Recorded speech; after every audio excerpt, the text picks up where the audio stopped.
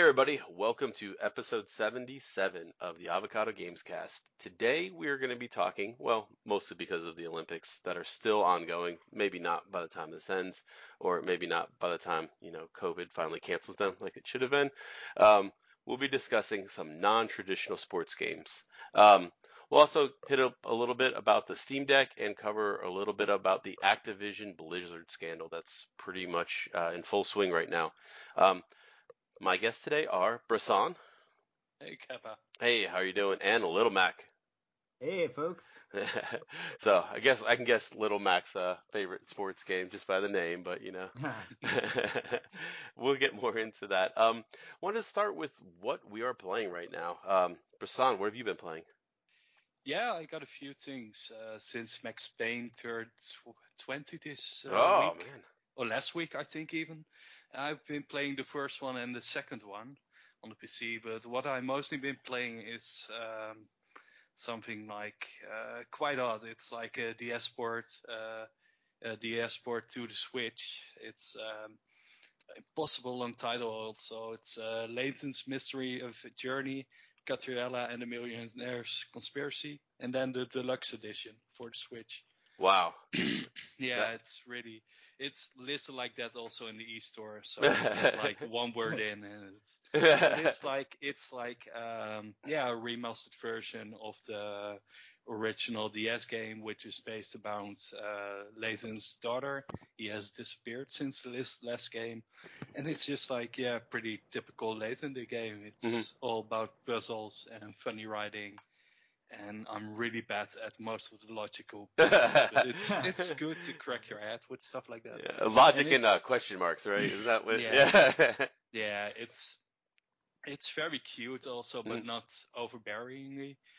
One of the big things you get is like coins for our outfits to put Catriella in, and it's mostly that's just like very tweed dresses and stuff like that. Mhm. It's quite adorable, but it's also extremely well written and fun. It's based in some kind of folks kind of London, and it's just very funny, a lot of fun, and Yeah. it's surprisingly long. I think I've done like 9 cases now, and I'm like up to like 17 hours already. I think I got like 3 more to go even. I always loved I guess like the concept of the Layton games, but I always had to find out how to put myself almost like in a mood to play them and just like Yeah. accept that like half the puzzles are just gonna be like, oh, okay, you know what I mean? Like that's the kind of reaction. That's making me feel very stupid. Yeah. I had one today where I needed to calculate like birth ages, so like in months.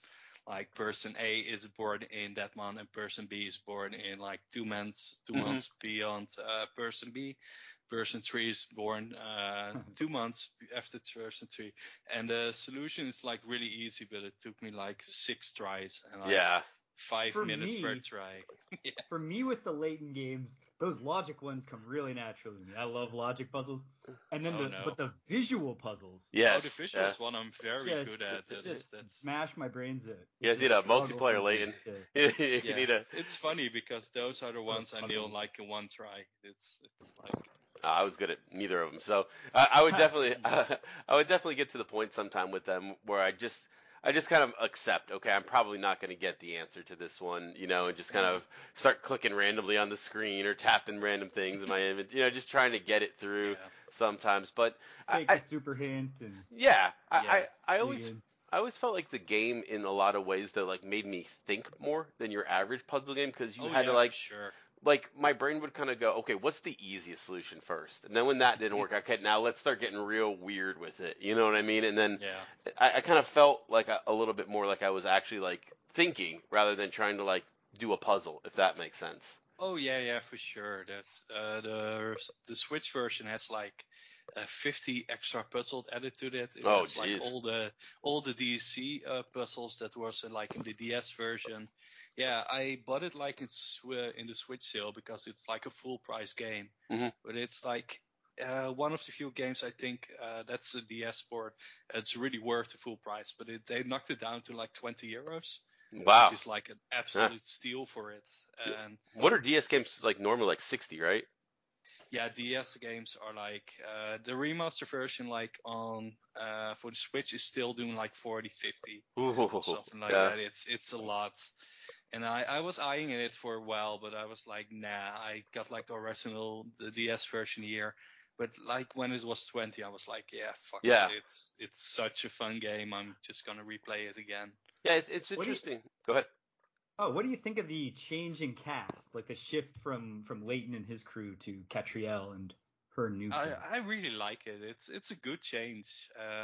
I think Layton got a bit boring after like 6 or 5 games. I played like 3 of them, and I really like Catriel, and I really like I forgot the boy's name, but the dog keeps calling him Pinstripe, related to his pants, like having like stripes over it and stuff. And it's like kind of funny. She's like clearly not an adult yet, and she's like always hungry, always trying to get like rich things and stuff. It's a fun departure for like from Layton, and I think she's a really well done character and just like really funny. Yeah, I thought they were written well, and I was disappointed at first that the game is in sort of a mini cases structure instead Yeah, of yeah. one big case. But then, as I played through it, and I still haven't finished it, and maybe I should go back to it because I was somewhere far into the game. But what I found as I went through it was that the mini case structure actually does wind up making you feel like you've lived with these characters for Yeah, for longer than sure. you have. And And I thought they that was a clever way to kind of get them over I as a think new the really cast. clever way they do is like bring back characters like all the time, like the Baker brother and the Tower Smith brother, who like appear in like every case and are like always bickering and stuff. I can't really do names because like it's a game that is completely translated in Dutch, Hmm. so like I only got like the Dutch names in my brain at the moment. But even the cutscenes are like completely voiced in Dutch. It's Wow. pretty weird. Yeah, it happens like sometimes with some games. Well, Ubisoft used to do it like a lot. Stuff like Beyond Good and Evil got like a completely Dutch dub. Mm. It's very odd, but Yeah. the dub is pretty good. But I've just been too lazy to switch it to like the English dub for some reason. I'm really interested to see if all the Layton games, like with Professor Herschel Layton, wind up taking really, really dark twists Mhm. into like parables of loss and living with trauma and moving on with your life. All 6 of them right near the end. And I haven't got any inkling that Catriel's story is likely to turn in that direction. And yet it No, seems like no, I think it it's like should. just clearly aimed to like a bit of a younger crowd. Yeah. Also with the puzzles are still like the same level hard Mhm. for some reason, but there's also like the hint coins are a bit easier to find, and they like I found very funny how they deal like with like Layton's disappearance. It's like one cutscene in the start, and they have like 2 throwaway lines like till the 10th case or something. This young woman is not stressing over the fact that her father is nobody knows where he is. It's like a She's background. rolling with it. Oh yeah, he's still gone. Yeah. Well, she got a talking dog now, so yeah, she got other things to worry about. Let me ask you. So, was it like a price point thing? You think that kind of made it a little easier to buy? Because I don't know how this works. Maybe like with Euro pricing and stuff like that. But like, at least in the U.S., there's like an expectation for a $60 game, right? And there's an Yeah, expectation for a $40 game, and there's an yeah. expectation for a $20 game. So I think like it sounds like if at that €40 price that you're kind of expecting maybe a shorter game, you got a longer game, and you got a little bit more puzzle. So was it kind of like maybe the value felt better? You think too? Yeah, for sure, but I'm also like someone who's like very cheap Hmm. gaming wise. I don't really need the newest of new stuff. I mostly just play like really old stuff. So like I said before, I'm also like replaying the Max Payne's Yeah. and stuff like that. I barely like really play new things. Hmm. Only with last new things I played was like the Outer Worlds and the Tornado Pro Skater remasters. And sometimes I do pick up some indie titles at full price, but most of the times I just buy stuff from GOG or buy stuff from the Switch sales, Sure. which most of the games always come for, and it's quite easy to get like a full library of stuff. Yeah, I think the reason I ask is because I do enjoy puzzle games, but I don't think I would ever pay $60 for a puzzle game, if that makes sense, right? Like, to me, like, even the best puzzle game would be somewhere in that $20 to $30, like that mid tier. But I wonder if there's like an effort to make some of these puzzle games more into like an RPG where the battle system is puzzles, over a time, and they kind of justify that higher cost that start to creep up. Layton is also like a pretty first line Nintendo title. Yeah. Promote the hell out of it, and I think that's the reason why it's so expensive still to this day. I think you could argue that Layton kind of has aspects of a visual novel. Right, right. Sure. You don't make any choices. Even the DS games. You get a full story with. It was like an whole journey on the DS games. There's like a couple more games like that. It's like you do like mini puzzle games for like an auto novel to play, which I think is like something really cool. It's kind of comes from all this Japanese game, mostly like on all the very early CD systems. And I just think it's always a very cool style, but it never like really hit it off in the West, besides the Layton games. Because I'm thinking about another game, also like a police detective game for the DS, where it is also pretty much like a comic novel, but you do like some small drawing bits in it. It's very stylized, but I can't I think of the name.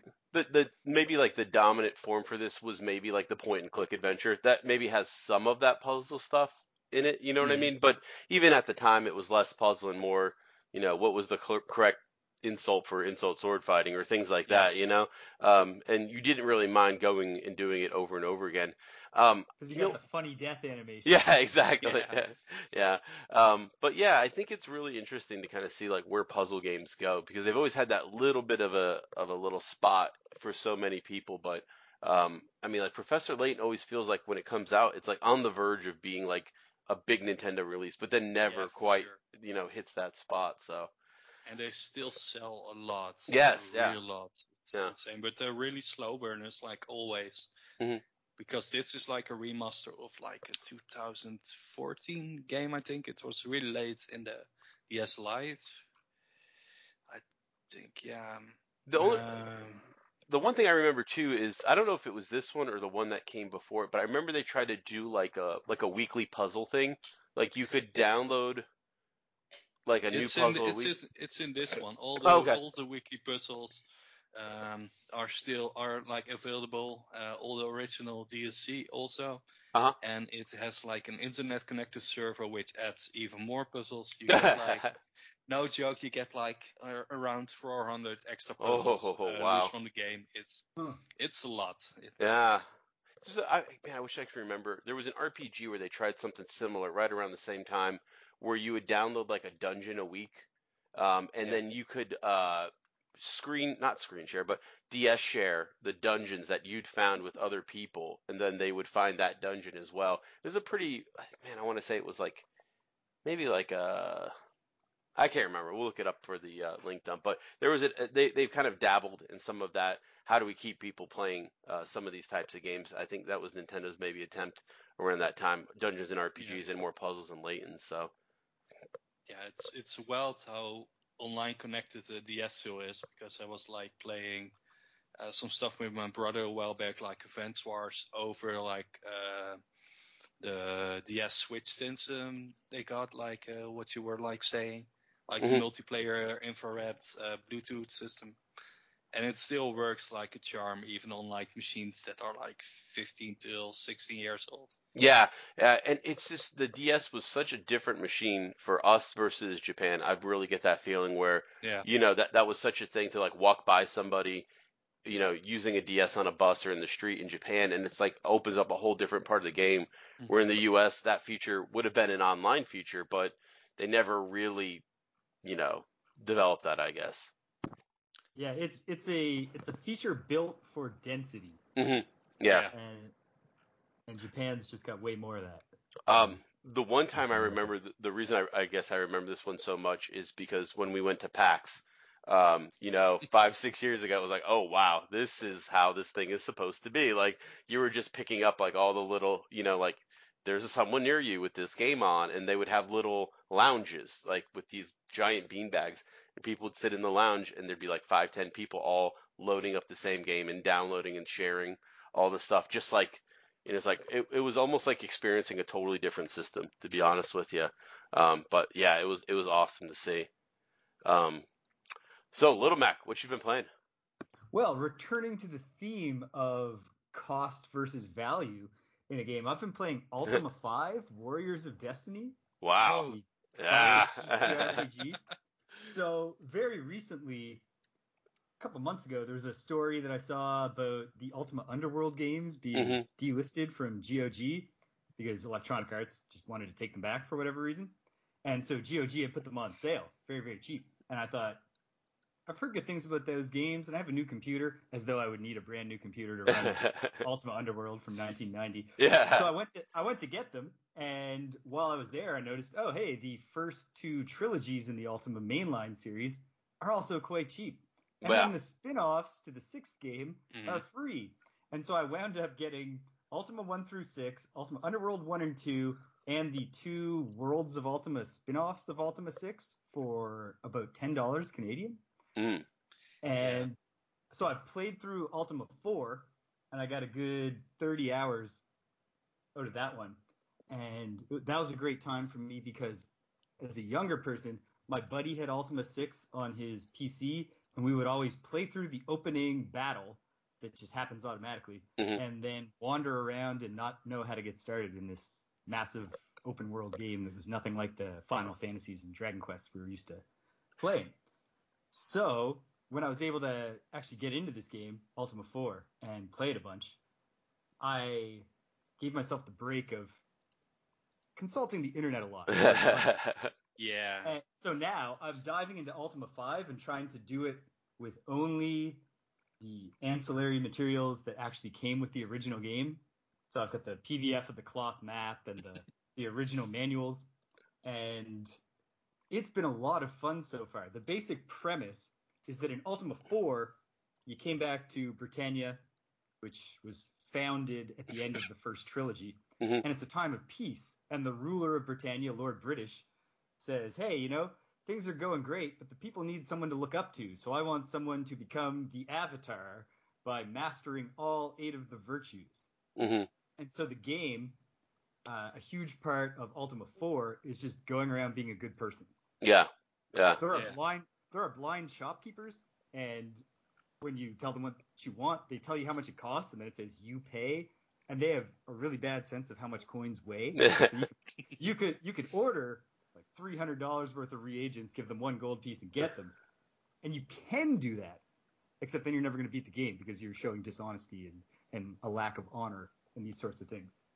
So at the end of that game, you become the Avatar and you leave back to Earth because the character in Ultima is basically you dimension traveling. And then in Ultima 5, you get summoned back, and Lord British has gone missing, and now Lord Lord Blackthorn. Blackthorn. Yeah, I remember him. Yeah. Yeah, That's he rules the cool. kingdom in conjunction with his agents, the 3 Shadow Lords of Hate, Cowardice, and Falsehood. And so now Britannia is a dictatorship that functions on ruthlessly enforcing the virtues. hmm So, for example, you go to the city of Minok, which is the city associated with the virtue of sacrifice, and there's a big sign that says, Lord Blackthorn's Law of Sacrifice. Thou shalt donate half thy income to charity, or thou shalt have no income.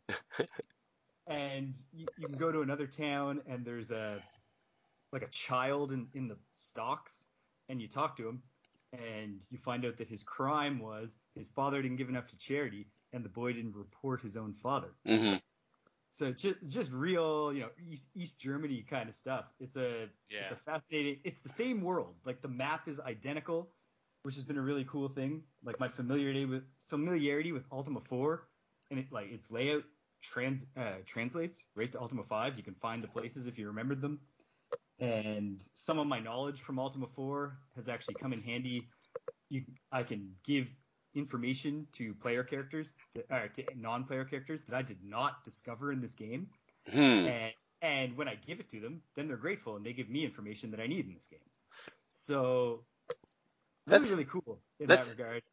That's interesting because I get the feeling this series was never like this was before the time of binging, right? You know what I mean? So Yeah. it's interesting when you're playing them back to back how that hits probably so much different because I probably played them like maybe 2 years apart. And yeah, that's how most they were released. Like the original trilogy was released like in a year, every entry for a year, and then it was like most of the time 2 to 4 years between games. And I had such an opposite experience where I was sitting there trying to like rack my brain. I'd almost like my ultimate experience was always like if I would start 4, I'd get like halfway into it and be like, maybe I should replay 3. And then I'd start to replay 3. And I'd like, maybe I should go back to the, like I always kind of felt myself being drawn back because every time like a mainline one was introduced, I felt like I had to jump back almost. So that's really interesting now that, you kind of put in my mind, I could probably just do these right back to back to back to back now, and not have that kind of feel because, I mean, by the time I was playing 7, maybe 8. No, 8. By the time I was playing 8, I was like, I don't remember any of this. Like having to go back a lot, and then it was the 2-parter that was part 7. Yeah. And yeah, I would love maybe now to just dip back into it and just hit that like curve, like you're saying, because yeah, that was not my experience playing it as a kid growing up. Yeah. Last time I played like an Ultimate game, it was like a really bizarre version. Keva and Mackie, you might remember like the EA Replay compilation for the PlayStation Portable. Right. Yeah. Which has like all the road hazards on it. It's really cool. But it also has like the Super NES port of Ultima 7, the Black Gate. Which is a pretty cool game, but it's like really quite different compared to the original version. I played the original version also, but it's to see. Yeah. I think my starting point was probably 6. Like my actual like at the time like brand new at the time was probably 6. I was probably like 11 or 12 when they came out, right in that wheelhouse for fantasy RPGs, and I was like, and then I started to go back from there. As I think what was 3 and 4 were on the NES, right? Is that how that broke down? I know that 4 was. Yeah. So I believe 3 was. And then once I got through those 2, then I went back to 6, and then like it was always kind of like that's like I always just kind of felt like I need to know more of this story. It's hard as hell to jump in Ultima at 6. I'll tell you that because it's like I can confirm that. As I was saying, we never you fight some gargoyles when you just load the game up, and then it was just like, well, I don't know. Yep. Good game. Yeah, Richard Garriott's thing has always been like world building. Like even their online game, it was insane for the time. There was like a bug which they put in with like the animals. Oh, Tabula Rasa, right? Yeah. Yeah. Yeah, but I also meant like the Ultima Online. Oh, gotcha. Yeah. Yeah. I can't remember precisely, but they input like a bug with animals, and the animals became like way too powerful and kept like killing the players because they made them like way too powerful. So they needed to fix that in like 2 days. Yeah, I mean, you can't say like Richard Gere is definitely one of those like creators. Like if we were talking a movie, we'd be like, oh, he's such an auteur, right? Like it's like yes, but like you knew what you were getting in his types of game, and that was a good thing, at the time because it really allowed him to kind of stretch his his wings and into different genres and stuff. But I always kind of felt like he wanted to tell a more complicated story that like games almost limited him. Like he's the kind of person I could see wanting to do like a tie-in movie and a comic and a game and all that stuff all at once. Well, he built his own village like at his old home. Yeah. There's like this YouTube. There's like this YouTube channel that went to visit it, and there's like some people still from like his old friend group who keep it up because he doesn't live in America anymore. Like the old famous house he used to live in has been sold like for a long time. Yeah. Like the town was still there. I think it's getting destroyed. It's still for sale. But it's like a kind of rudimentary like medieval village. Wow. And he had his own fantasy play group there, plays, also starring him sometimes. It's wild. You know what's crazy too? His dad was an astronaut.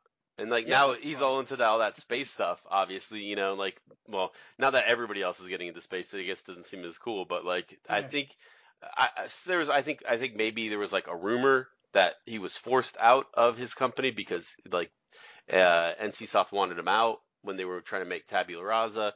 And supposedly he left gaming to go like pursue, space stuff. And he started to really kind of get into the space stuff, but haven't heard much about that, honestly. But man, I wish he'd get back to making some games. I think, Yeah, but he has been like in space stuff since like insanely early. yeah, he's not, He was set to fly around 2000 already, but then the market broke with the .com stuff, and and around Ultima Online he was also like planning to fly. I think he just fly like in 2008 already. He was like really early with space tourism and stuff. yeah, and I think he's one of those people who I actually feel like that this guy just loves this. You know what I mean? It's like I got the money, now I'm going to do something I love, which is cool. It's a little bit different than some of the feeling I get, when Jeff Bezos is going to space, which is like, the ultimate like, midlife crisis, just got divorced move, rather than, like, yeah, my dad does. Especially when he didn't even like really go to space. Yeah, Richard Garriott went to the International Space Station. Yeah, exactly. And I don't think Bezos even got into orbit. No, Bezos only went to space because Richard Branson did also. Yeah, exactly. It's insane. I think one of the weirdest things about it is like I don't know if Tabula Rasa ended up being like what kind of put him out of games, but it was definitely kind of felt like a square peg round hole type thing where that was the period of time everybody was looking for a WoW breaker, or you know what I mean, the game that would come out and be like, this is MMOs are the future. And I think he's a good fit, honestly, for an MMO. But then they started to put in stuff like it became like a shooter at times, and like it kind of ended up more kind of like a dystopian future RPG that never really felt like something that he would really be into. And like the story started to spin out from under, and that was, I think, the biggest disappointment or the biggest surprise for me was with Tabula Rasa was when the story started to spin out of Richard Garriott's control. I started to feel like, oh, this game got problems if we can't, keep the story. And it kept having to be kind of like, well, here's another supplemental to the story. Here's another reboot. We need to introduce something to fix something else. And that's when I kind of got a little bit burned out on it. I only played it for maybe 2 months, which doesn't seem like a long time. Remember, this is when you're paying like I think it was like $15 a month to stick with it. And I was very into City of Heroes, right? So same developers, a lot of the same community managers and stuff like that. So I was very much hoping to kind of get some of that same feel where City of Heroes might not have been the most polished game, but it was like it was made with love. That's the best way I could describe it, right? And then Tabula Rasa ended up being just so disappointing in so many ways that just never really clicked. And it was kind of a bad way out for such an important person in development. But Yeah, it's weird also because like Ultimate Online in a completely different version is still online and still like doing the, because I played it a fair bit when Mythic was running it, and it was like still on the old nearly 97 engine when I started playing it, and they were just like switching it to the new one. And it was still like a lot of fun. It just felt like an Ultima game, but then a bit more massive. Yeah. To this day, I have never played an MMO except for Ultima Online. Oh, really? Wow. At the time that it came out, yeah. Because that game, a combination of things. I had a really outdated PC. My friends' parents were always like, yeah, we'll, you've nagged us, we'll get the latest game 2 or whatever. And we still had a Celeron, if you remember the off model, like the cheap version. I do remember it. Intel put out, and we didn't get DSL internet until like a year after it was available. So I was trying to play an MMO on dial-up while my mother started yelling at me that she used to use the phone, and then the game itself was just I was no good at it. And whenever I did settle down to play it, I would create a character and get ready and go outside of town and then just get player killed almost immediately. Yeah. The people playing this game were not trying to become the Avatar. They were they were the anti-Avatar. There's no commitment to the virtues in this game. Yeah, I try to think, because like we'll get into this a little bit more, later, but like I think I've always played like maybe like the MMO of the moment. Going back to like when I was really young on BBS's, there was kind of like a proto MMO called Legend of the Red Dragon, and it was like a text-based game where very like Return to Zork feel, right? And you'd get a certain number of turns a day based on your character and your rank in the server and stuff like that. And there was other characters in there that were played by real people, and they would be sleeping in the inn, and you could check their power level and try to murder them while they slept, or things like that. It was a very, very basic text MMO, and like that really lit a fire in me. And I mean I bounced from Ultima Online to EverQuest. I tried out weird stuff like Dark Age of Camelot. I don't know if you remember that at all. Oh my God. But, all the way through like the WoW and the Elder Scrolls Online. And I think I've even tried some of the like Final Fantasy 14s and stuff like that. So, but like MMOs have been a genre I've always been interested in. And around the time when Tabula Rasa started to kind of be announced or talked about and stuff, it kind of felt like a breath of fresh air in a lot of ways, and people really were kind of almost clamoring for it, which kind of became a common theme in MMOs. Everybody's always looking for the next whatever, right? And I think that's kind of why it hit a little bit harder, and kind of more painful, I guess. So, speaking of MMOs, I guess we can transition into, just an absolute, shit show, awful story about, what's been going on is the Activision Blizzard scandal. We know three guys talking about games, and it's hard to kind of, put into words how bad this hurts, and to not, lean into saying like, well, it sucks that, this thing I enjoyed, I can't enjoy anymore. That's obviously not the biggest problem in this, whole thing. The problem is that these types of events happen and continue to happen. I think we're seeing a lot of the outcry being, in this case, not only did it happen, it was allowed to continue to happen at extremely high levels. And then with Blizzard in particular, their apologies have been far below what most would consider appropriate or fair or good, even so. Well, they came out guns blazing with that first statement, just saying, "Oh, this is all a fraud. It's a sham." Yeah. The government didn't even really pay attention, and we had answers for all their concerns, but they didn't want to hear them. It's political. And then days later, now actual executives and former executives have at least made varying levels of personal apology. And at that point, you got no deniability left. Right. Exactly. I feel like now they're pivoting. The very hiring a union busting firm. Yeah, for sure. Yeah, they hired the Amazon one. Yeah, right. Yeah, I got like a bit of a bank feeling with it. It's like the good old too big to fail attitude. Like, yeah, we can't go away because we're too big to fail, and like even stuff like this will want to cut us down like a company. Yeah, we would just like keep on going. Even the government can't stop us, and it's a very stupid idea for them to be honest. Yeah, because the government loves to humble. I mean, our government does a lot of things wrong, obviously, but I do always feel like there's this trend sometimes in the government to like humble businesses that kind of act like you can't touch me, right? I think there are some companies, you can't touch. You can't let Amtrak go broke, right? But every now and then, I think you get enough people and say, you know what? We don't really care about a video game company. They don't have the lobbies that a lot of the other companies do. If we shut them down, who gets hurt, right?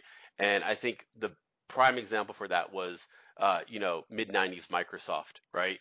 Yeah. We're too big. You can't do anything to us. We got all this money. And then they're like, oh yeah, you're so big. You're actually a monopoly. We're going to split you in half, right?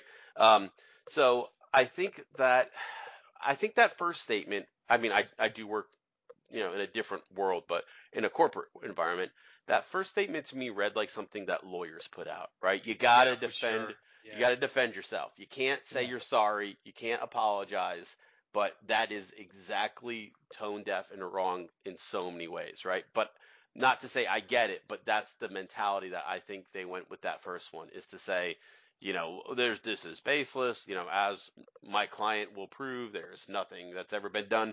You don't take any responsibility, you don't say sorry, you don't acknowledge that you might have done anything wrong. You're fighting the lawsuit, not the public relations, right?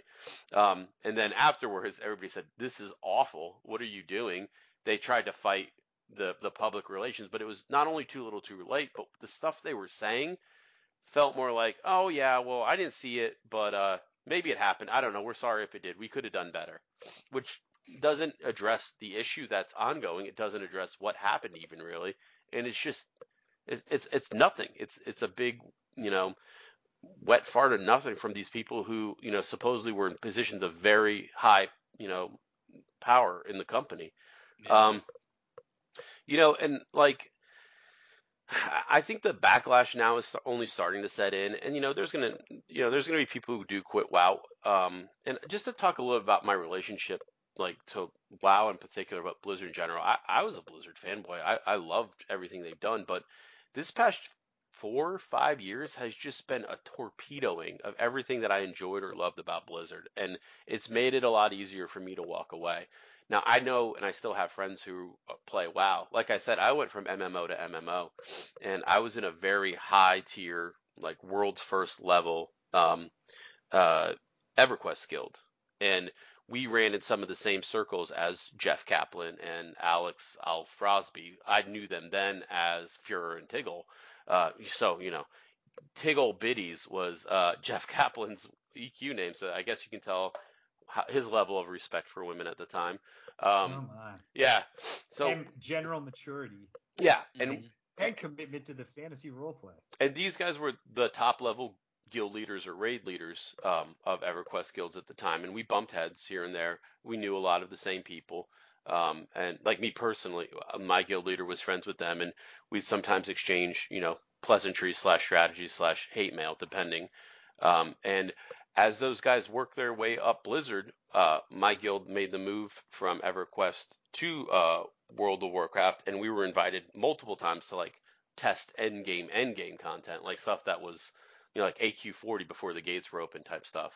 So like we've interacted with them, and I've got a whole friends list of former WoW players, and they're all like, it's kind of split. I'd say half of them can't believe it, and the other half are like, yeah, of course, everybody could have saw this coming. You know what I mean? And that doesn't excuse that, like, you like to think the best sometimes of game developers, like they've grown up, or like, hey, this guy who used to be, just a ballistic maniac in guild chat or raid chat when we were trying to get stuff done. That's probably not who he is at work, right? That's his gamer persona or something. But it's starting to really show to me like how many of these people are kind of like showing you who they are in the game, and then it's bleeding into that's who they are in life. And it's I remember MCA, the late great MCA of the Beastie Boys, talking about how they came to really, really regret the persona that they put on for the first album, License to Mhm. Kill. Yeah, for sure. Yeah, And the he persona talked about was it. was kind of forced on them by Russell Simmons Mhm. mostly Well, because but they were conceiving it as a parody yeah. in Fight for Your Right in that video. We're a parody of Frat Boy Jerks. Mhm. And now on our album we wrote some other songs that are parodies of Frat Boy Jerks. And now we're going on tour and we're acting like a parody of Frat Boy Jerks. And what he wound up saying was you play a role or you pretend to be something long enough. Mhm. Yeah. Actually that's what you are. Yeah, Yeah. exactly. And like speaking of the frat boy thing, I think there is. I mean, obviously, I was in fraternities. That's not a secret. But like, there is something different to me about how nerds become toxic towards women. It's almost worse, right? Like I can think a Mhm. lot of times at my fraternity, there was a lot of times where it's like, hey, actually, be nice to the women that are coming over. Don't treat them like assholes because they're gonna stop coming over, right? And so many more of the interactions were face to face, right? And you'd get slapped or a drink thrown in your face if you were a jerk.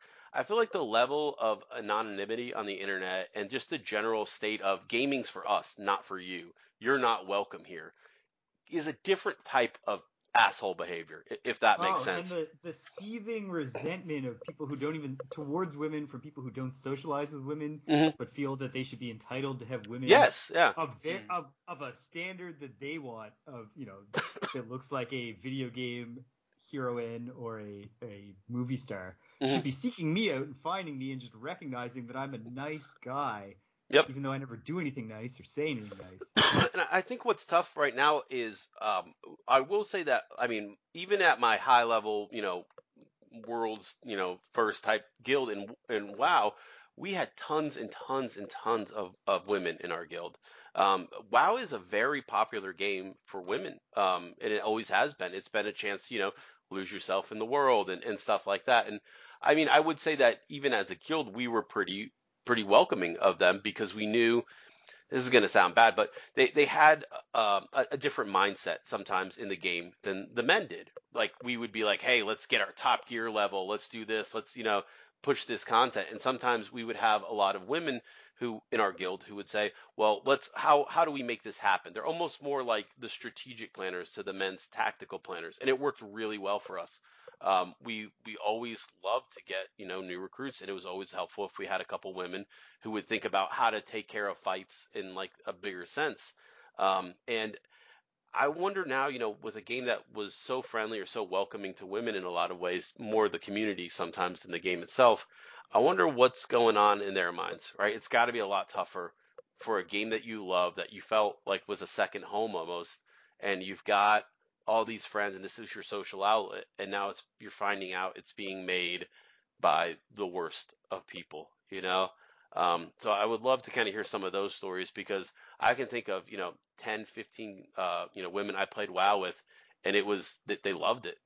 They would spend all day farming herbs for a potion that would make us, 5% less likely to die in a fight. And it was that kind of, mentality, what we could do for like the good of everybody. And it was such like a selfless like way to play that I still think like that. That's the kind of people you want in your game. They're good people, and it's gotta be hard to decide, where do I go from here, on a personal level. Everybody's going to do their own thing. It's like when a lot of directors or producers or anybody else gets Me Too'd, you've got to make your decision, right? What's your line, right? Um, I uninstalled the Blizzard launcher, which wasn't hard for me to do, honestly. I really haven't been playing much on there besides StarCraft co-op. But it was easy for me to drop that out of my rotation of stuff I play. Um, and it's everybody's going to have to make that decision, I guess, of what supporting or not supporting Blizzard, I guess, looks like for them. Absolutely. It's So, easy for me to say, I play maybe a little bit of Diablo every decade. It's easy yeah. for me to say, you know what, I'm done with Blizzard until Yeah. they shape, whereas if it came out that, say, Nintendo was a horrific, toxic environment for women, that's going to put me in a serious dilemma where I need to actually make big life changes if I Yeah. want Yeah. to It, I it, I manifest have my I have a values. bit like the same with Kappa, but I came into like I played World of Warcraft for a while, but never like really serious. mhm. Loads of friends of mine were playing, so I played it on and off for like 5 years. But like the big Blizzard game for me was like Overwatch. I played a lot of Overwatch. Yeah. And yeah, man, I wasn't playing at the moment, but I sometimes still pick it up. And yeah, it's just gonna be now out of my rotation. Yeah. And it's, it's, It's gonna it's, suck a bit, but yeah, for the rest, yeah, it's by far the better thing to do than still actively using it for me mhm. personally. And it's probably the worst part. And like I said, it's probably worse for people who are active WoW players and definitely Hmm. worse for active WoW players that are women. But Blizzard's been slowly, yeah, I think I want to say 2 years ago, I said it was hard to watch all these studios that I used to love just slowly self-detonating, right? I mean, it was Bethesda, it was BioWare, and it was Blizzard. I call them the three Bs, right? And to kind of see, at least Bethesda got bought by Microsoft. I think that fixes one of their big problems, which was money, right? I always felt like Bethesda was operating on a budget that didn't support their ambition, right? That's an easy problem to fix. You get bought by Microsoft, now you get to make whatever the hell you want, right? BioWare, Yeah. I think they were making a lot of bad studio decisions under EA, and I know people blamed EA. I think Anthem was BioWare's baby, and man, did they fuck that one up. Blizzard, though, I Yeah. never, at the time, I was mostly just mad at Blizzard because they were making bad games and bad decisions. But now, seeing this in the background, like, yeah, this is way more appropriate to be, mad about and canceling them, if you want to say that, or just not playing their games anymore. I don't think it's a cancel situation because it's just no, you can't. If you do shit like this, there's there's going to be a backlash. There should be a backlash, and this is what you get for it. Seeing stuff like that Cosby, have you guys seen the Cosby Suite tweets? Yeah, I read about it. It's Like, god awful. like things like that are just if that hits the light of day, people aren't going to be happy, and they just didn't give a shit because they thought people are going to still play our game, so who cares? And I think now that there's a comeuppance, I mean, good. That's what deserves to happen. Activision Blizzard has been a mistake from the top down, and I mean, I really am thankful that Bungie bought their way out of that deal, because Yeah. I am a huge Destiny fan, and I do feel like, I know Bungie says, yeah, we have problems in the studio, but we don't want to be seen in this kind of light.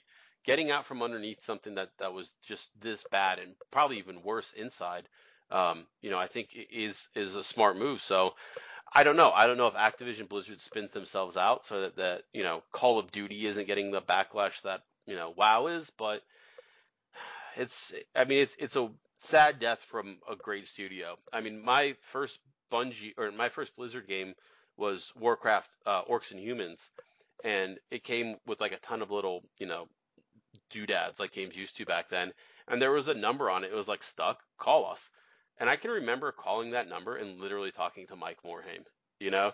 And he's like, "Oh, what stage are you stuck on?" I'm like, "Oh, I'm in this dungeon. And these spiders keep attacking me." And he's like, "Oh yeah, hey, try to have your footmen up front and your wizards behind and stuff like that." I was like, "Oh, Huh. okay."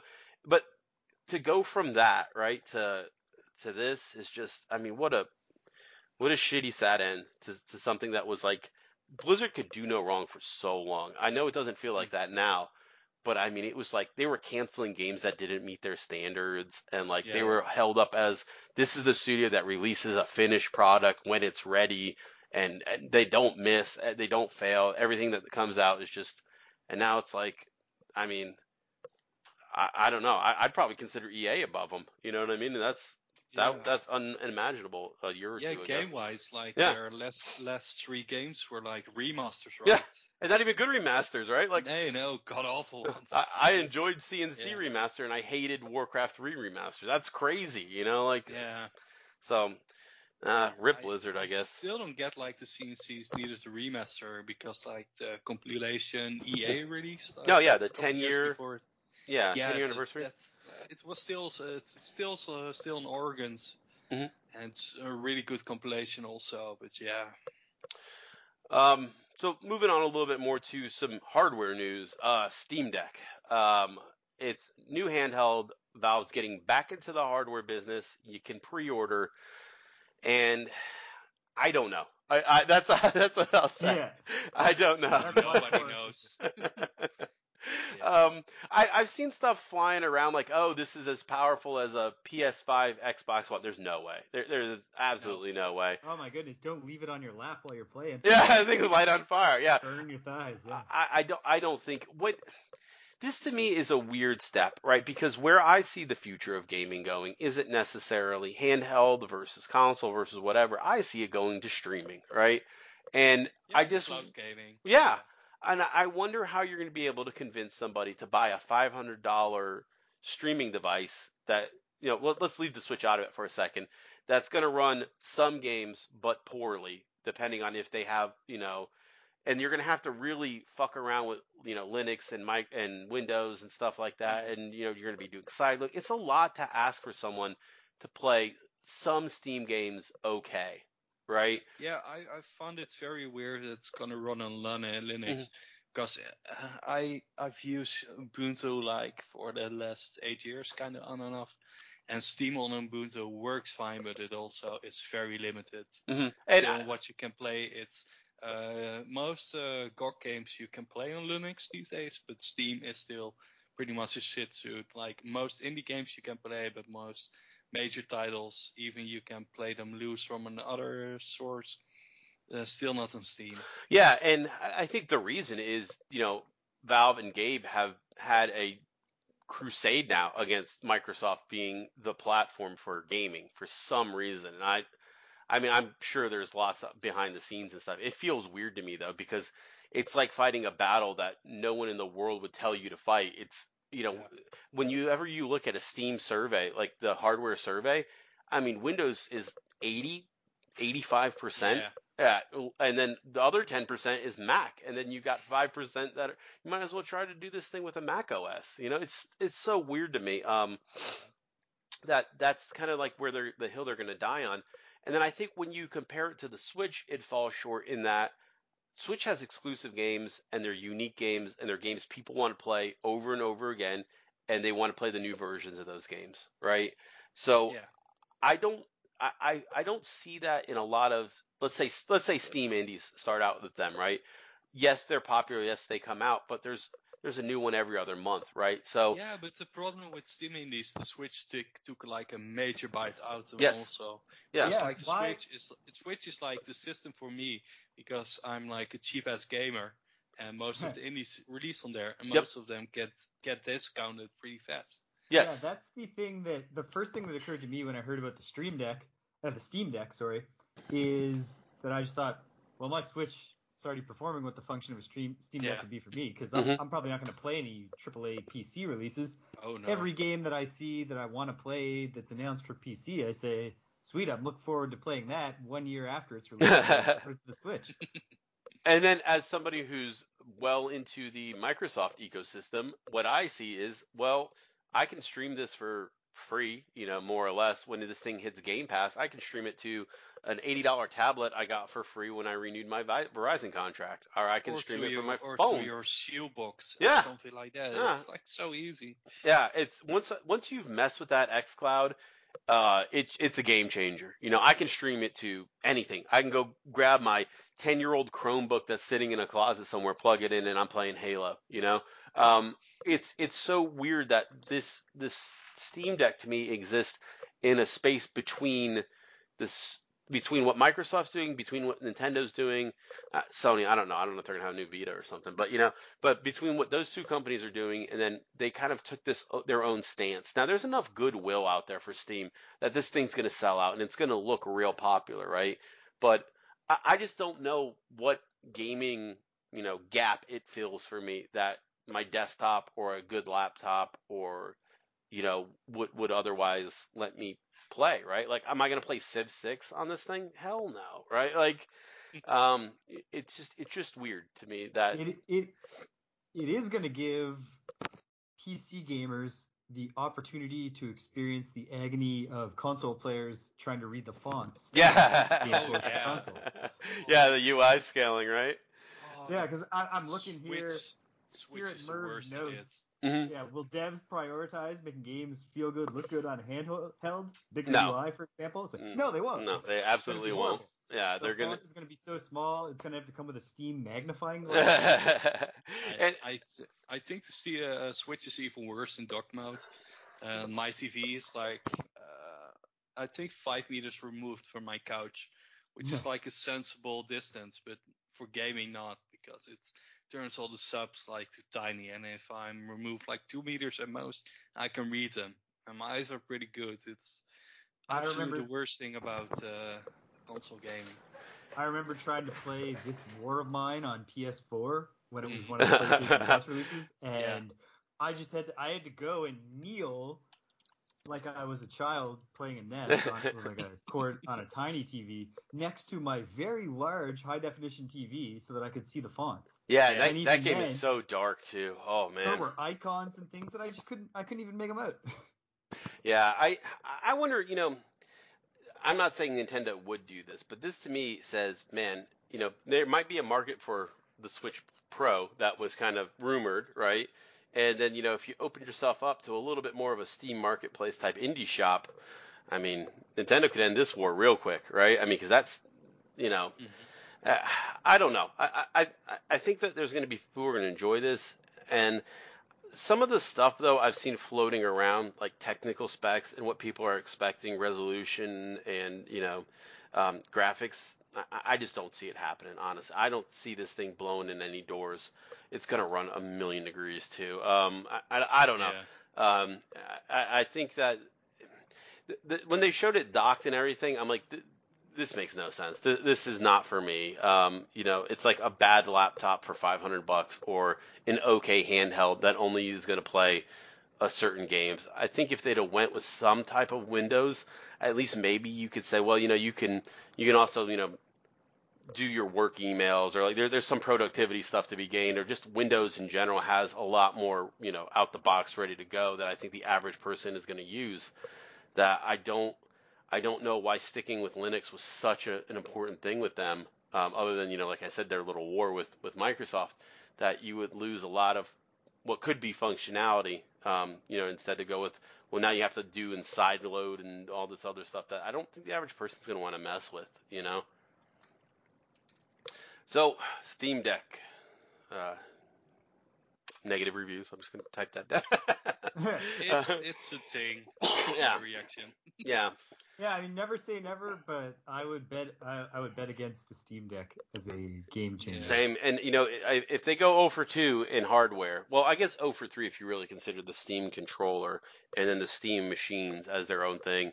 I think this is it for Valve when it comes to hardware stuff. Besides, maybe they're getting into a little bit more VR, but it seems like Valve doesn't have projects as much as they have, I don't know, like dalliances almost. Like, hey, we're gonna dabble in VR. We're gonna make a VR game that's gonna be, people are gonna sweat for it because it's Half-Life, and then we're not really gonna do much with it, for a while, and then hopefully we sold enough install base or whatever, and now people are out there flocking to. I don't know what's the hot new VR game. If you can name one, I'll be shocked. But so I don't know. And I feel like they tried to do this thing with the controller that was like, oh, we got this, crazy controller thing that doesn't really work good, and everybody who plays, with a controller on PC is like, but the Xbox controller is fantastic. It's kind of trying to find a problem where there isn't one in a lot of ways. And it's like, speaking of, studios that it hurts to see the path they're going down. Valve's almost a victim of the success of Steam when it comes to like them, in my mind, as what they've been as a company. Because fighting this dumb war with Microsoft isn't something your average studio is going to do, right? They're going to work on making a new game or stuff to bring people back in, but I don't know. I mean, they basically have enough dedicated revenue coming in from Steam that they never have to try to do anything to succeed. Yeah, and they can just do whatever comes to their mind, as opposed to having to be like, well, we better make Half-Life 3 because people are going to buy that, and that'll be a good infusion of capital for our next passion project. Yeah, right. There's no passion, so there's no project. We'll do a passion project if it comes up. Yeah.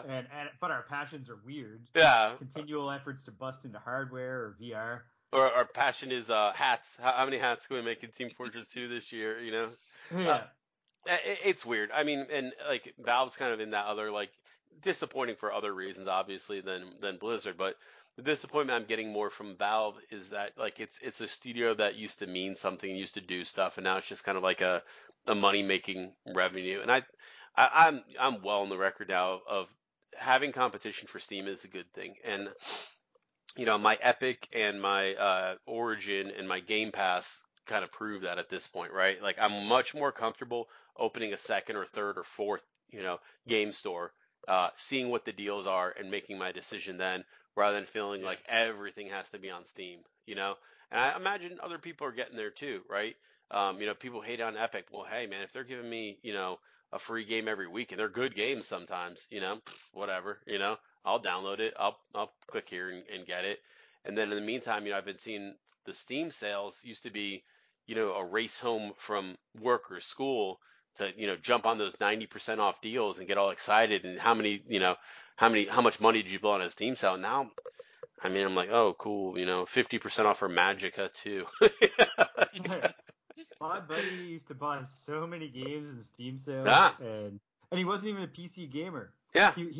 I don't know if I ever remember him playing a PC game except for Binding of Isaac and FTL. But he would buy like 50 games, and he'd be like, I'm making money over here because these games cost like 20 cents. And I'd be like, but like you could throw the 20 cents out the window. Yeah. And it'd be the same impact. But Yeah, that was a hot thing for a while.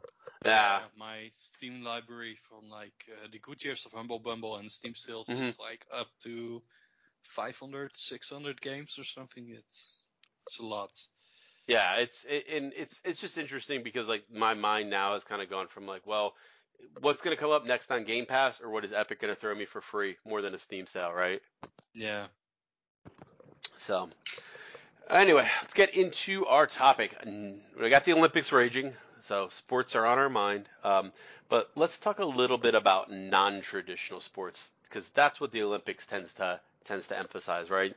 I watched a lot of hammer toss last night, and man, I love some hammer toss, right? And I watched.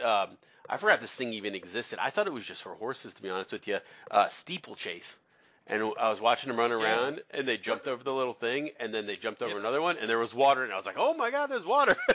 So, but that's the kind of stuff that I had me thinking about, non-traditional sports. So you've got games that break outside of that, football, basketball, baseball, just the regular old sports games, and maybe put a twist or a spin on a sports, a type of sport, or they do like a totally fictional sport and get it into you. So I've got a few favorites, but first I want to hear yours. Yeah. Hassan, you want to go first?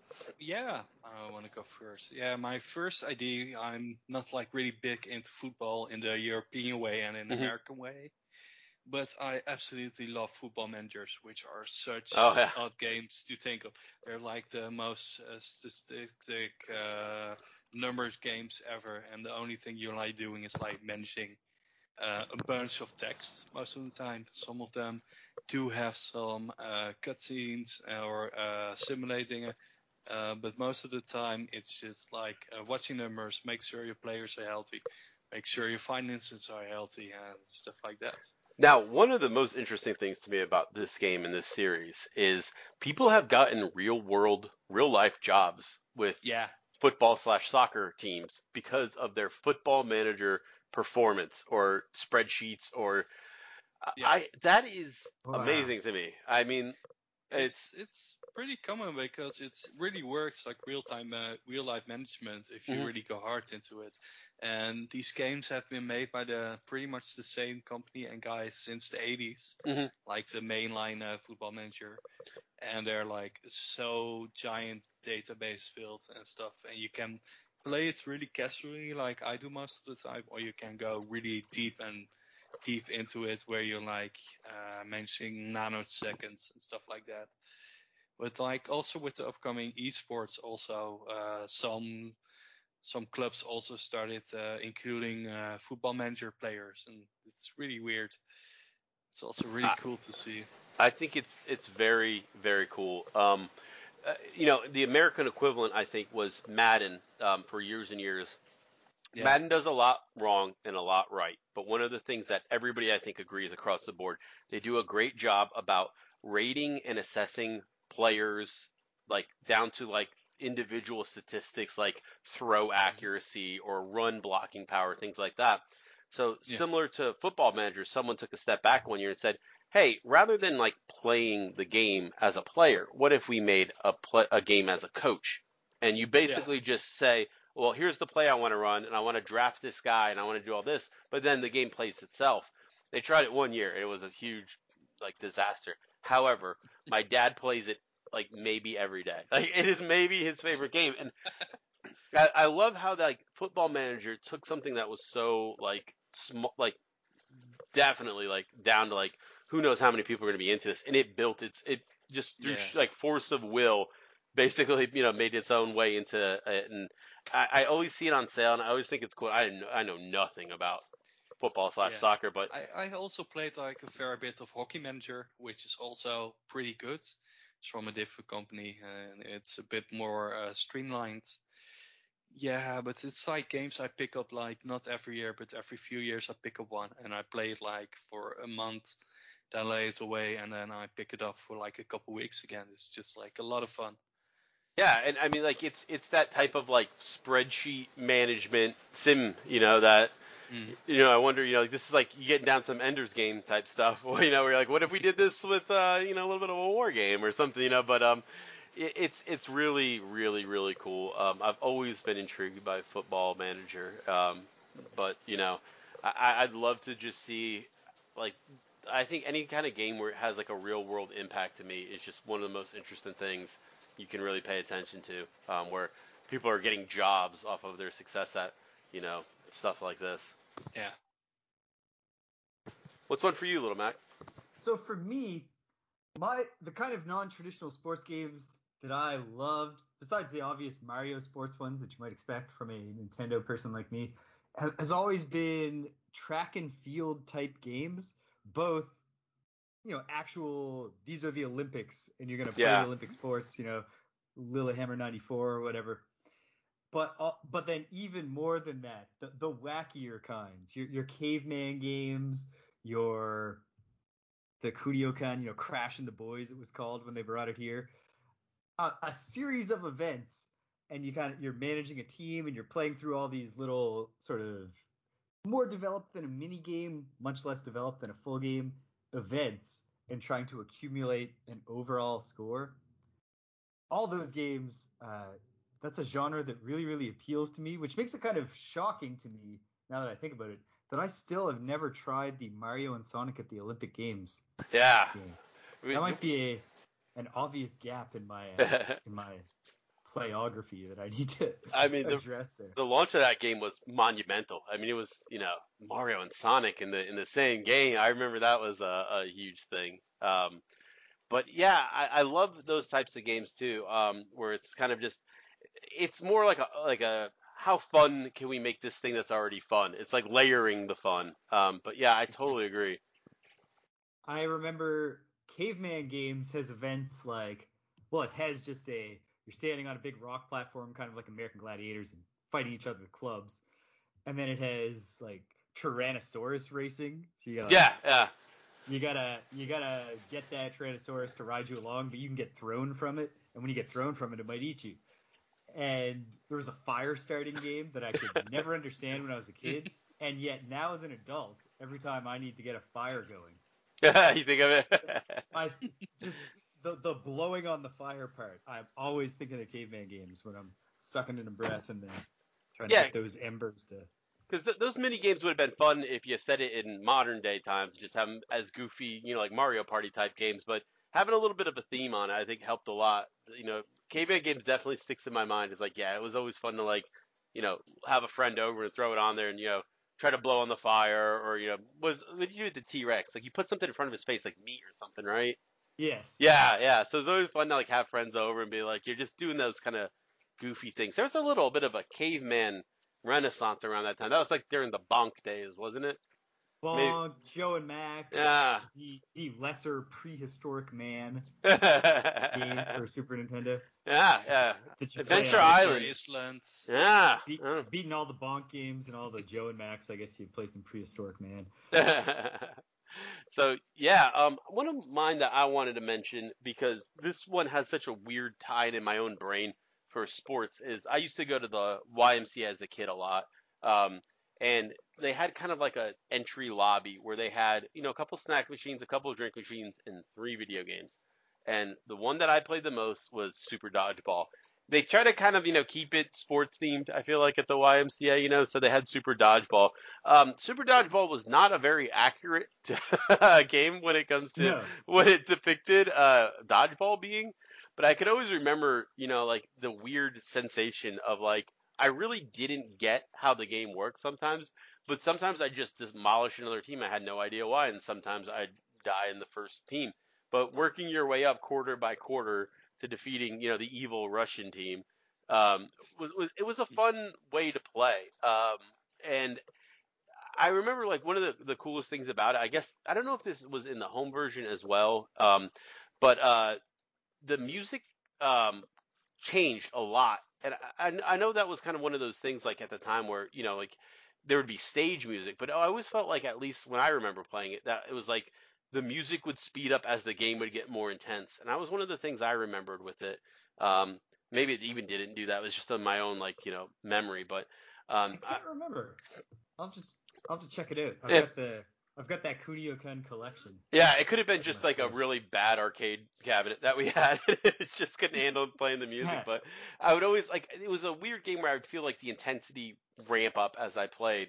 Kind of like similar to like that feeling in Tetris, where like, I'm going here, and whenever you would see the other team come out, you'd see, they'd had, I don't know what you call them, but there was definitely some bigger guys out there, and like there was the little fast guys and there was the big guys, and I would always kind of like try to look at the team and like what was my strategy here with this big old team from like China, where they're all gigantic and I have to spike it really hard and stuff.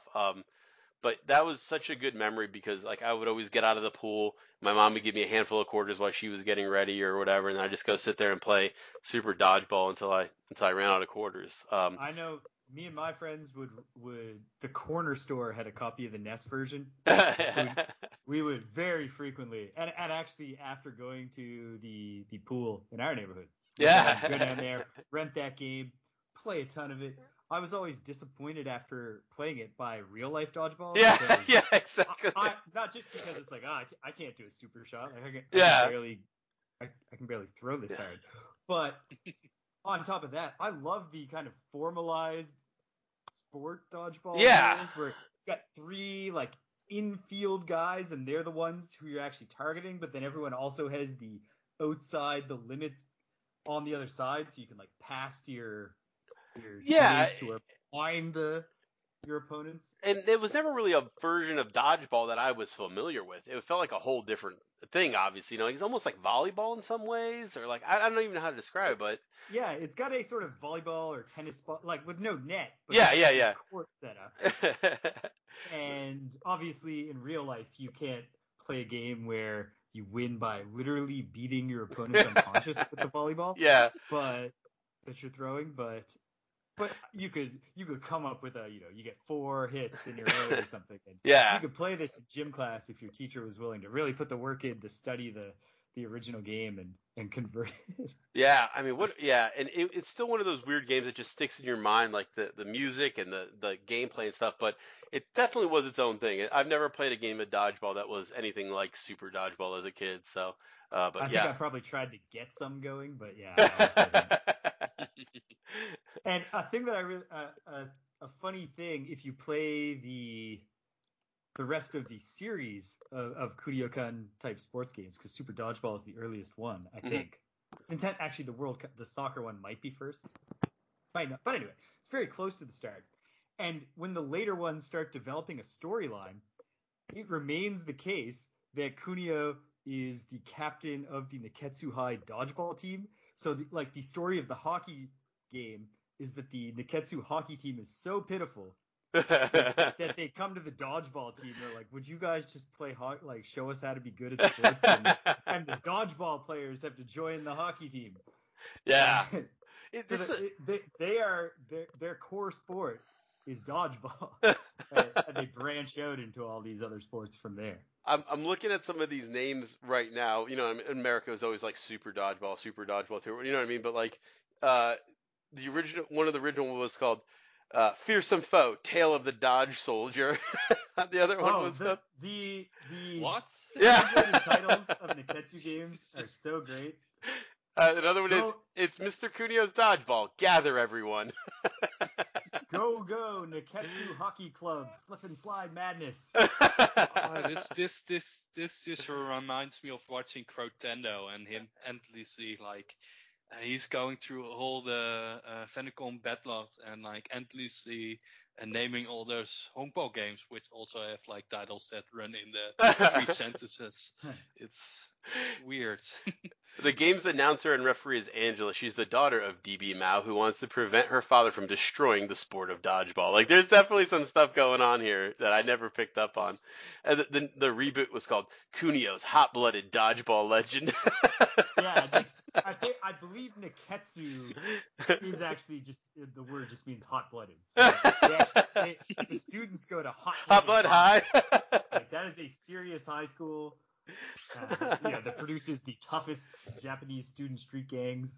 SimCity. The other way to, This just sounds like Rock and Roll High School. yeah. It's Yeah, the Japanese it's such version. a wonderful series. I love those games. I mean, I loved them when I was a child. I love them now. And I always kind of wish there was an anime series of them. Yeah. I see here on Wikipedia there's a manga. Man, I don't. I want to go to more Hot-Blooded High, please. So Yeah, keep them coming. yeah. So what's another one you got, Little Mac? Oh, what's another one? Ever hear of the Aquatic Games for Super Nintendo? No. It's a spin-off No. of the also little-known James Pond series, which I've never played. Oh, I know James. Yeah, Pond, I know of James course. Pond. Yeah, so James Pond has this spin-off that is also it's a track and field themed game where different aquatic creatures compete in water sports against each other. Doesn't it And star like the penguins from James Bond mostly?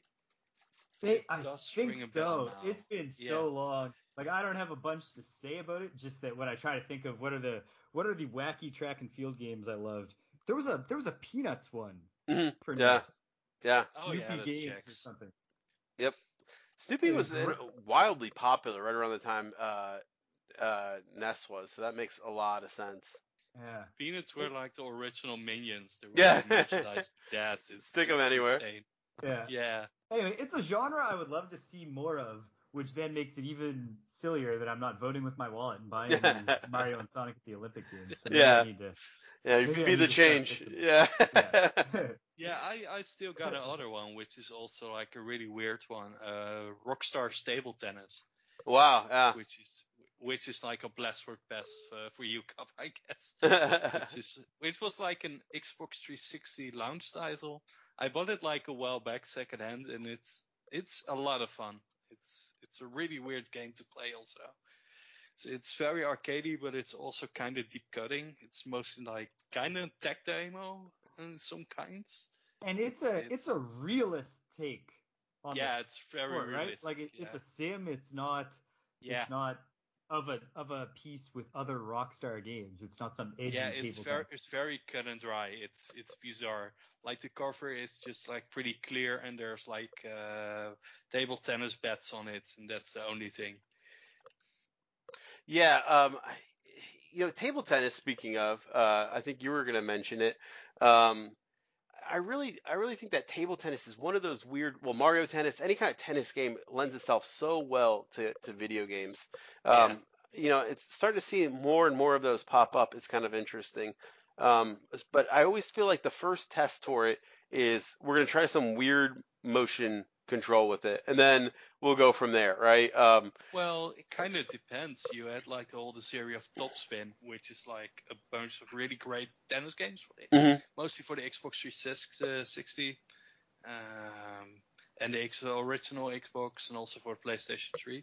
But I think those were mostly popular in Europe and over here, and then in the United States. Yeah, and then I remember what was what was the name of that Nintendo console? The red one that burned your brains if you played it for too long. Boy. Yeah, Virtual Boy. Yeah, it had the original Mario Tennis, right? Yes, yeah, and that's what I remember the most about that one was I played the tennis as like a demo. They used to have it as like you played in like Sears or whatever, and they'd have it like glued to the counter or whatever.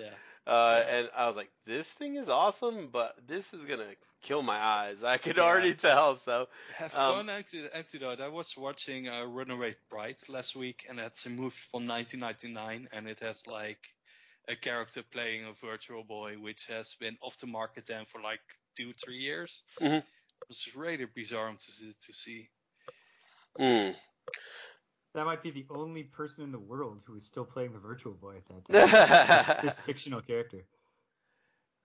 Yeah, I've tried to think about Virtual Boy. It's got to been out for what? I mean, like I wonder if it's hitting that collector's status for it yet, or if people don't even mess with it because it's still so, It's kind of did. There's like some YouTube guys are covering all the games. Mm-hmm. There's like some pretty interesting games for it. There's like a Persona one, and there's some other stuff for it. Mm-hmm. And there's also, of course, the original Wario Land and stuff.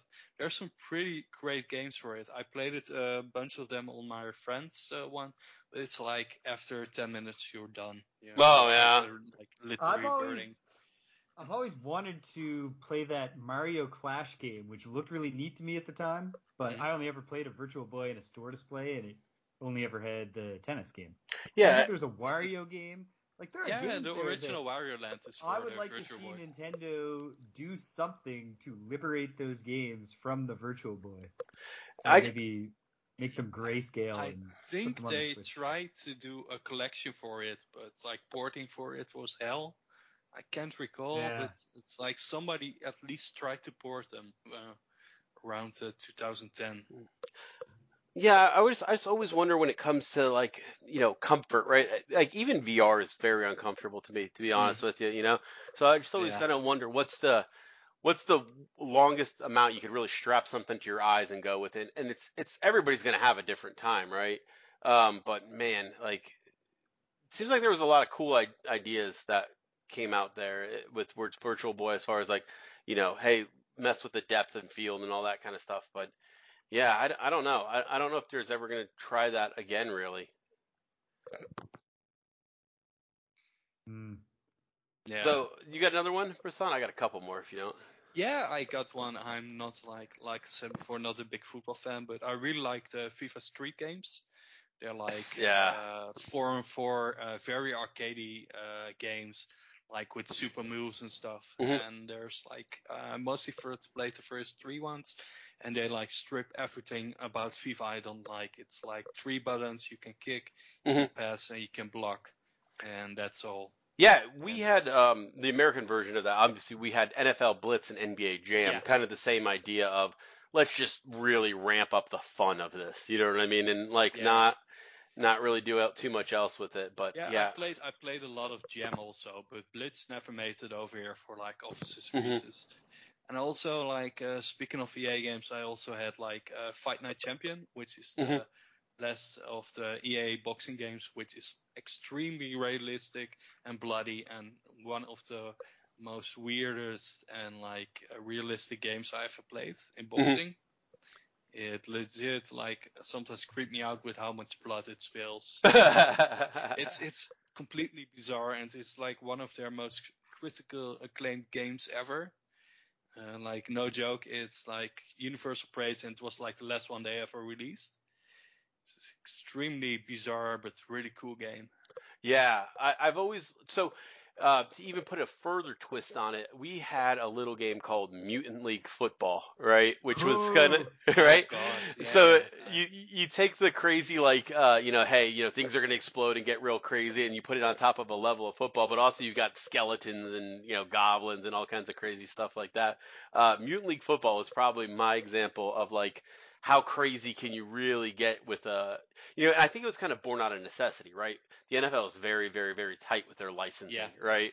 So Mutant League Football probably plays it as close as you can, by having characters that are obviously based on, real players, like parody names. Yeah, exactly. So it's like, hey, no, that's not Tom Brady, that's Bomb Shady, I think that's actually his name. So, and his special ability is to throw bombs on the field, and if you try to get next to him, you blow yourself up, So yeah, they have a lot of that like going on in the game itself, right? And then like what you said though, it's like a very basic football game. Otherwise, it's 4 buttons and it's blow each other up and do all kinds of funny stuff. And I always loved like just play with like the actual like guts of the sport and then get as crazy as you want after that, right? NBA Jam, another great example, right? Shoot, pass, block. I think that's all the buttons you had, but yeah. Strip it right down, 2-on-2. Great series. The Mutant League Hockey, have you ever played that? Yeah, same idea, yeah. That's the whole series, yeah. The 2 games. It really struck, like, it's such a cool idea. It seems like there should be more of those games. I guess maybe they just didn't do well. There was also an animated series. Yeah, I remember watching there was I don't remember how long it went on, but I definitely remember watching it and my mom being like, "This is not for you." No, and I remember that especially Mutant League Hockey was, it was like you said, just a really basic underlying simple hockey game and Mm-hmm. then stack all the wackiness and the mutant stuff on top of it. And the only one thing for me with that game that kind of drug it down is that you can win the game if you've successfully killed all the players on the other team.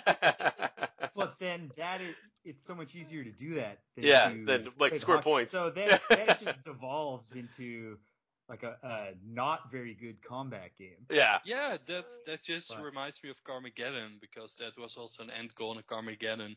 Yeah, If you literally kill no all your one. opponents, you get an automatic win. No one raced. Everyone would just turn around as soon as the Yeah. match would start. Just start shooting. One that I keep hoping for every time they put out new NES games on that NES Online. A little deep cut I'd love to see. Base Wars. Mm-hmm. Any familiarity there? It's a NES baseball game, except it's set in a future where the league owners realized, why are we paying these players when baseball could just be played by robots? Yeah. And so you have different types of robots, like unicycle robots that are very fast. You know, they have one wheel, kind of like that the robot from DuckTales.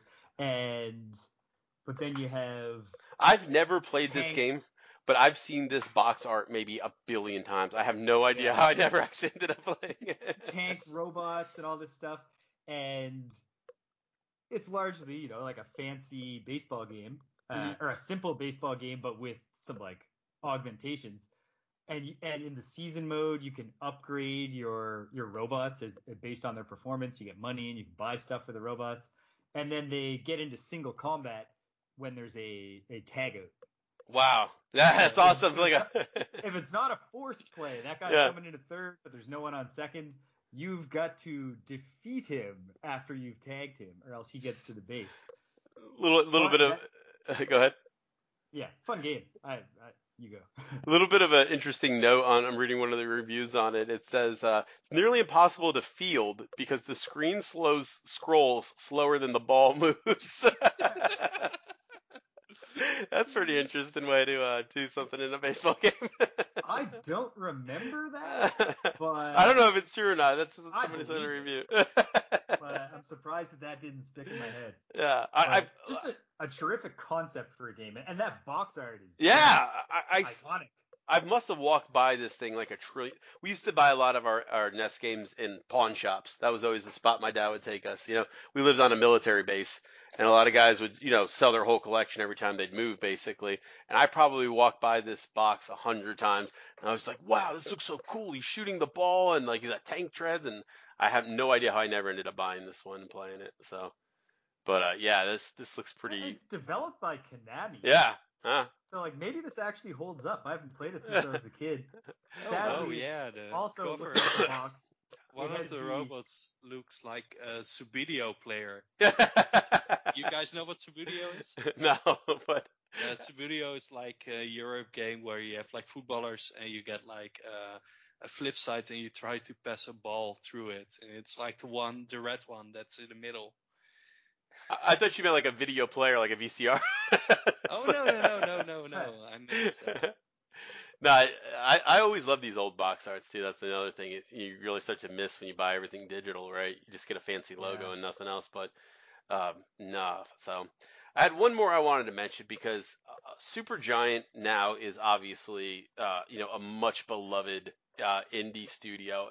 And I feel like a lot of people went from Bastion to Transistor to Hades, and they ended up skipping one of my favorite. I'm not gonna say it's maybe as good as Hades, but I'm gonna put it right below there, which was Pyre, which is a fantasy basketball game. Is the best way I could describe it. I really enjoyed Pyre, and I haven't seen many people talk about it. Honestly, it just kind of seems like it maybe slipped under the radar, which is weird for a Supergiant game because it seems like everything they do gets a fair amount of love. They never ported it to the Switch, which is right. why I've never caught up with it. Yeah, and that might be a big part of it. I mean, but I really think that that Pyre needs a little bit more love, and maybe as people are kind of like going through the back catalog after Hades is kind of not just within the gaming sphere, but even outside of it. I mean, people I know who've never played a game before loved Hades, right? Maybe they come back around on Pyre, but Pyre is basically a 3-on-3 basketball game, weirdly, where you're dunking, powerful ritual scroll spells or something into definitely not baskets, but baskets. And yeah, it's it's got a story on it, obviously, layered on top of it. That's very kind of Hades-like in a way that you're discovering and unraveling the world as you play. But then the combat, instead of being kind of a an action RPG or like maybe I'd say Transistor, maybe he was a little closer to like a puzzler. Bastion, kind of another ARPG. Pyre definitely messes a little bit with the gameplay, and instead goes for kind of like a sport, like we're talking about. But I would definitely put it close to 3-on-3 basketball, which is a pretty damn fun way to resolve fantasy fights. Yeah. Speaking of, I've been watching like a lot of 3-on-3 basketball because it's like the Olympic basketball now. Mm-hmm. Because it's the only one where they can pretty much ban America because Yeah. they got off already. Yeah, and I think this is a cool one, and I hope it gets maybe a second life somewhere around. It got good reviews. It's not at all like I think it's on the Switch also now. Yeah. I guess you could maybe sell it as like maybe a soccer or a hockey game as well, but to me it feels like NBA, like basketball straight up. Now that I have a gaming PC, which I haven't yet used to play a game that came out later than 1990, this might be maybe that'll finally drive me to catch up on Pyre in the coming months. Yeah, hopefully. Because I love all three of the others. Yeah. Hades, Bastion, Transistor, just magnificent games. Yeah, and this one has a very cool like thing where when you load it up, you spend a good 10 seconds looking at the battlefield, and you're like, oh man, there's a lot going on here. This is blowing my mind, and then you start to kind of get into it, you're like, oh, all right, let's see what's going on, So, I do want to wrap it around to one more thing. I asked both of you guys what you were playing now, right? We got Professor Layton. Okay, because I don't think I did mine. Oh, you know what? I should give me no more than 30 seconds because I should spit out. I should say non-traditional sports games. Punch-Out is great. Mac, I'm obliged to say so. And I mean, boxing is a pretty traditional. There's almost no more traditional combat sport. Yeah, maybe absolutely. Pro wrestling might be more represented in video games, but I think boxing. Roman wrestling is the most classic combat sport. Yeah, that's true. Or ancient Greek Olympic wrestling. Yeah. But anyway, great game. It's it's almost like boss fights the game. You're not playing a simulation of boxing, of course. You're playing a cartoony. It's almost a mix of puzzle. It's almost a rhythm game, kind of, if you really think about it. Pattern recognition, figuring out the tricks, and then executing them. So it still has the action. Anyway, great game, great series. I hope they make another one. I'm sure they will. I don't think Nintendo's going to let that one go. I think it's going to come back around soon. Yeah.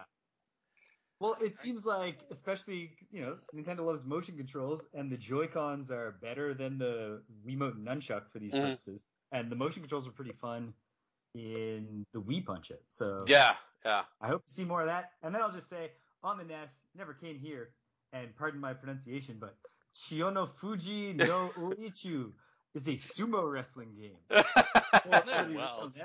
Little cartoony sumo wrestlers. I played it a lot on an emulator, although without any kind of translation patch, so I don't know what I was working towards besides just winning fight after fight after fight. But it's sumo wrestling. You're just two little guys, and you're trying to get the other guy to the edge and knock him off the edge. A lot of timing and button mashing, and I remember that being one that I poured a lot of time into, and exactly once in hours of playing it, the two guys locked up, and somehow or other, I ripped the other guy's, I can't think of the name of it, but the sumo clothing off. Oh, no. And exposed, and because this is not localized, he had little genitalia, and he covers himself up and is filled with shame. And in actual sumo wrestling, apparently, if your thing comes off, you lose, and so you can win by, I don't know how it happened, but by stripping your opponent naked. because it's called wasabi, mosabi. Yeah. And it's tied in a knot in the back, and they're wearing a kinda genital covering black underwear which is kind of like a string, pretty much.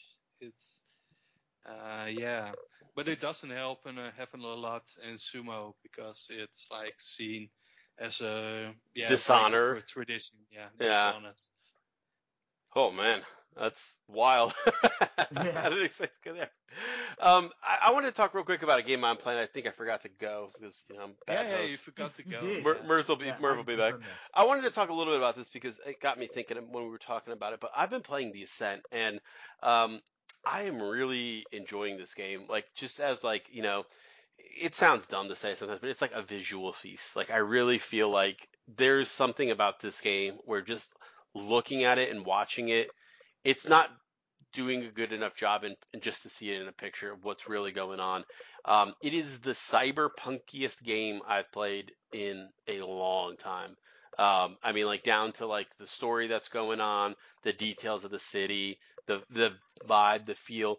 It kind of reminds me of, you remember the Shadowrun reboot a couple years back?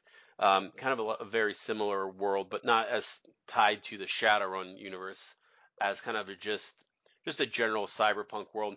One of the things I love about it is you're always interacting with kind of like non-humanoid characters. Not everybody's a human, and it really helps the story, I think, in a way, because everybody's kind of living down in these slums, basically being indentured servants to various corporations, and how the characters interact with that, I think, is a really cool thing.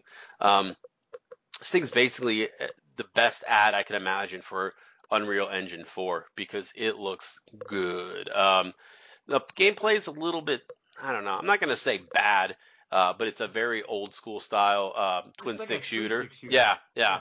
So depending on your enjoyment of twin stick shooting, for me, I'm comfortable with it. I don't mind picking a cool weapon that I like and slowly, powering it up and leveling it up. And they've got different individual kind of like power ups that you can use and kind of like an ultimate finisher move for each character and things like that. It even lets you design your character, which I thought was a nice little touch. And a lot of the stuff that I feel like Cyberpunk 2077 missed, this game is like, yeah, of course you're going to be able to augment your body on the fly and turn on and off different, things and kind of lose a little bit of your humanity to aim a little bit better and stuff like that. But I'm enjoying it a lot. It gets a little bit chaotic as you play. I've seen a lot of kind of like 7/6 reviews, which is kind of surprising to me because of what I'm playing. I think I think that had they sold it as maybe like a full $60 release, that'd be a little bit make a little more sense. But I think this game has kind of like a labor of love from I think it's like 15-person studio. Um, really, really, really, really enjoy it. So can't don't want to didn't want to forget giving that game a little bit of shout out because I think it's kind of going to be in the wheelhouse for a lot of people that enjoy the podcast because it ain't often I like indie games. When I do like an indie game, I really like to kind of give it a very good um, you know a little bit of a review and hopefully some more people grab onto it. But if you're looking maybe more for an aesthetic or an atmosphere and you want to kind of just lose yourself in a cyberpunk world, I think this is kind of a better fit for that than if you're looking for like crazy chaotic twin stick shooter that's got super defined combat. This game is more to me about exploring a world than maybe you know just shooting your way through a spot. So give it a shot if you're just kind of looking for a neon lit world covered in rain with flying cars, that kind of feel. So am I missing anything else? Because whoops, if not, we can wrap this one up. Yeah, I think we've blasted right on through the agenda. Yeah, I feel good about it. Merv's going to be really excited to come back soon, I know, but keeping him under 2 hours, that's been my goal. So I will just close this out by saying thanks for listening. Visit our website at avocadogamescast.wordpress.com where you can find each episode linked up. Merv's puts a lot of effort in them, so please just if you have a question or if you questioning something we said or not sure, go there because he does a great job there. On iTunes, Google Podcasts, and Spotify, search for Avocado Gamescast and check out the Avocado at the-avocado.org. And that's been it. Thanks again everybody for listening. Thanks you guys for coming back. And then I think maybe Merv will be back for the next one. I don't want to promise anything, but we're going to try to do maybe a little extravaganza and a big old welcome back for him when he comes back. So thanks again for listening. Have a great day, and take care. Take care. Take care.